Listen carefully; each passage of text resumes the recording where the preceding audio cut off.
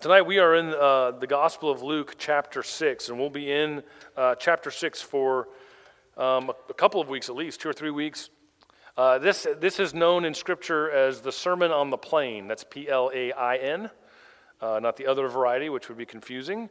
And this is kind of compared a little bit to like the Sermon on the Mount we hear of a lot. We don't hear about the Sermon on the Plain as much, but in the Gospel of Luke, this is an extremely important passage. In fact, I would argue that this passage and the Sermon on the Mount might be the most important verses in Scripture, at least. They're some of the most formative for me and challenging to me. And so what we're going to do tonight is walk through this kind of opening of the Sermon on the Plain. Next week we'll continue in the teaching. But I want to read it one more time.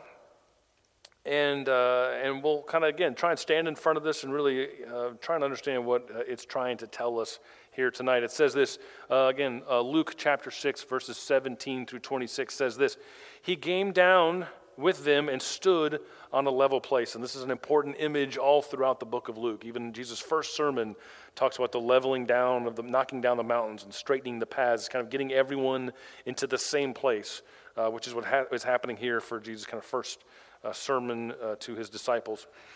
He stood on a level place with a great crowd of his disciples and a great multitude of people from all of Judea, Jerusalem, and the coast of Tyre and Sidon. Tyre and Sidon are not very lovely places in the Jewish imagination. In fact, they're kind of used as examples, almost like a Sodom and Gomorrah kind of thing. So you got a lot of different kinds of people here. They had come to hear him and to be healed of their diseases, and those who were troubled with unclean spirits were cured. And all in the crowd were trying to touch him, for power came out from him and healed all of them. Verse 20, then he looked up at his disciples who he just chose in the verses previous to this. He looked up at his disciples and he said, "Blessed are you who are poor, for yours is the kingdom of God. Blessed are you who are hungry now, for you will be filled. Blessed are you who weep now, for you will laugh. Blessed are you when people hate you, or when they exclude you, or revile you and defame you on account of the Son of Man. Rejoice in that day and leap for joy, for surely your reward is great in heaven, for that is what their ancestors did to the prophets. But woe to you who are rich, for you have received your consolation. Woe to you who are full now, for you will be hungry. Woe to you who are laughing now, for you will mourn and weep. Woe to you when all speak well of you, for that is what their ancestors did to the false prophets." Again, I really believe that these passages, along with the Sermon on the Mount, might simultaneously be some of the most important verses in Scripture, maybe the most dangerous, and almost certainly the most universally ignored. And I understand why on all counts. As I was just reading that passage to you aloud, if you were really listening, your brain started spinning a little bit. Because these are challenging things to hear, right? You started to really measure what it said and maybe started to do the math and try to figure out, am I blessed or am I cursed in these verses? Is this good news or bad news for me, or is it both? Do I take this seriously? Do I take it literally? Do I ignore it? What do I do with words like this from Jesus? And the more, honestly, you begin to study, and if you really kind of drill down and get into the details of these verses and these blessings and these woes, you begin to pull them apart individually and really get down into them, I think it only gets more difficult. There is something both simultaneously comforting and disturbing about these blessings and woes. And obviously that's intentional. That's how they're designed to work. Now keep in mind, again, Jesus just chose his disciples, right? Functionally, this is like their first day on a new job. They just said yes to leave everything else behind and follow this rabbi. And then they've watched as Jesus is healing people, casting out demons, doing miracles. Literally anyone that touches him is experiencing a miracle. Their heads have to be spinning. This is not how the world works. This is not how reality works. They have to be trying to grapple with this new thing that's going on around them. And so Jesus pulls them aside and teaches his disciples. He pulls them from the crowd and he teaches them these things. He gives them, I believe what he's doing here is giving them the context for this new reality that they're now witnessing.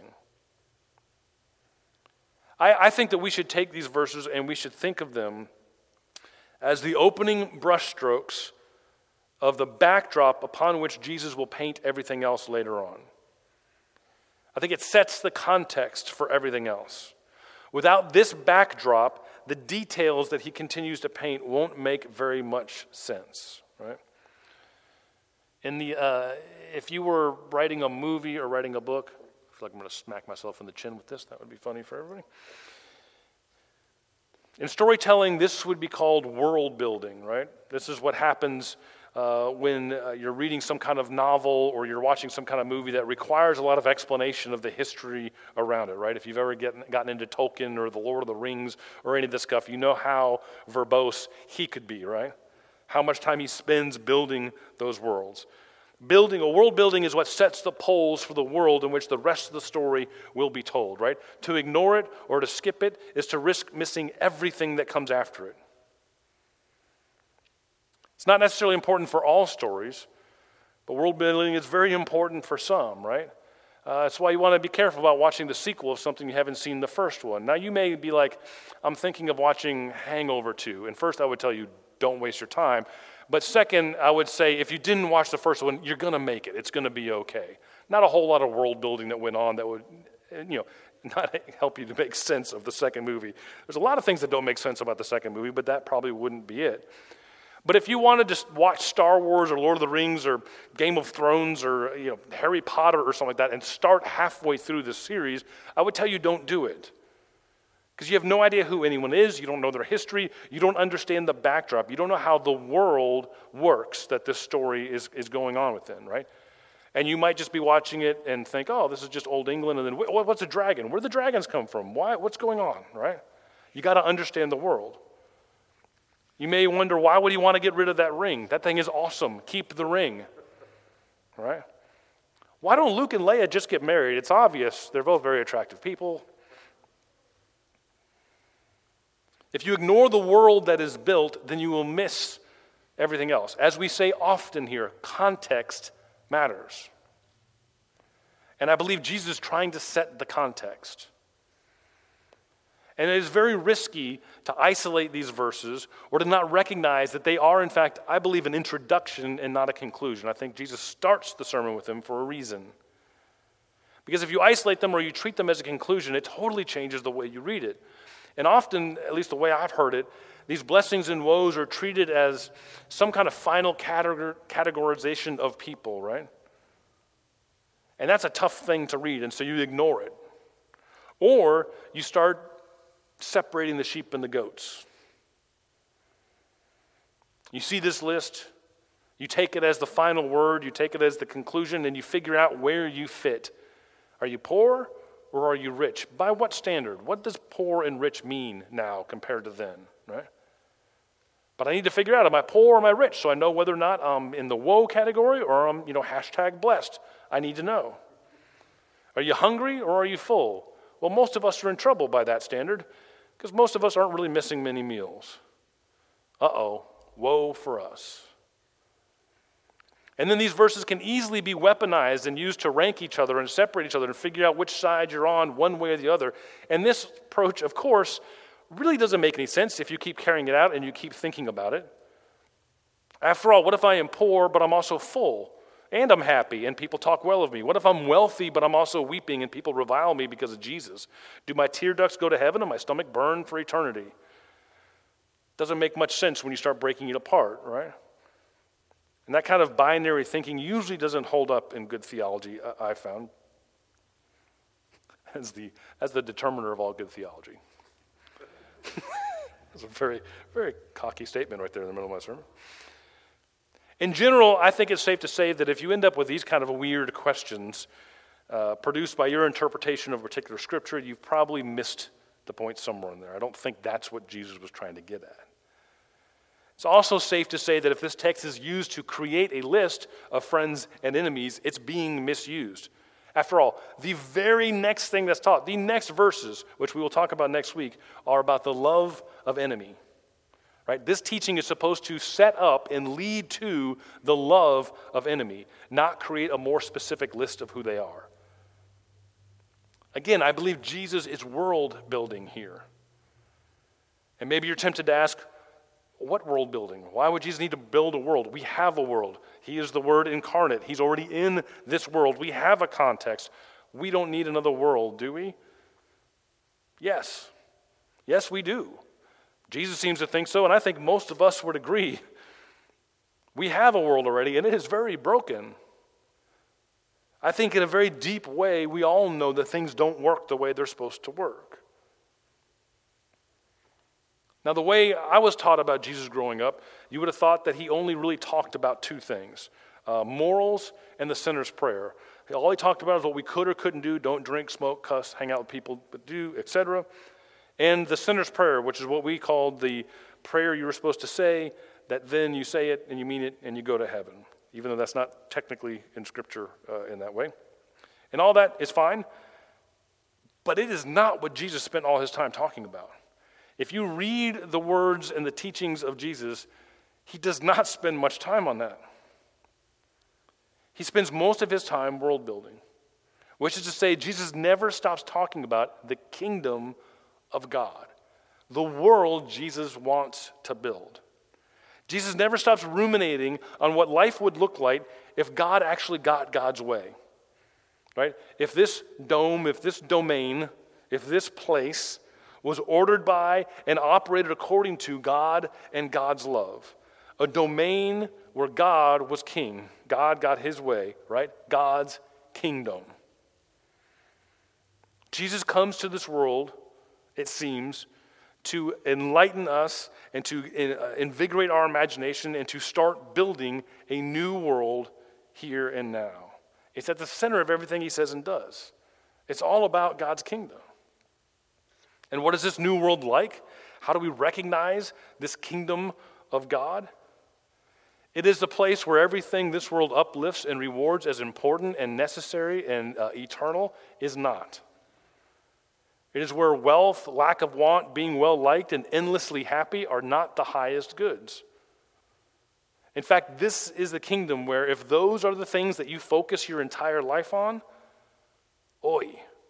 And I say oy because that's the literal translation of the word here for woe. It's a Greek transliteration of a Hebrew kind of expression of grief. Oy, or ugh, or oy vey, or woof, right? It's not cursed or like avenged. It's not God's kill list. Just, ugh, what a waste, right? It's the sound that comes out when we experience tragedy, when someone is taken before their time. It's that sound that says this is not the way it's supposed to work. Oh. And the good news here is that if you're lacking resources, if no one likes you because of your commitment to God, or if you're unsuccessful by the world's standards, or you feel unloved or unwanted, or that there's no space for you, good news, another world is coming. There is enough love, there is enough grace, there is enough hope, and everything else that lasts for you. Yes, you. The one that the world tells over and over again that there's not enough for you. This is the world building that Jesus is trying to do. Not to create a list for you to measure yourself by and try and figure out which category you're in, but to imagine a world that works differently. It is said that the kingdom of God comforts the disturbed and disturbs the comfortable, which is a way of saying that the kingdom of God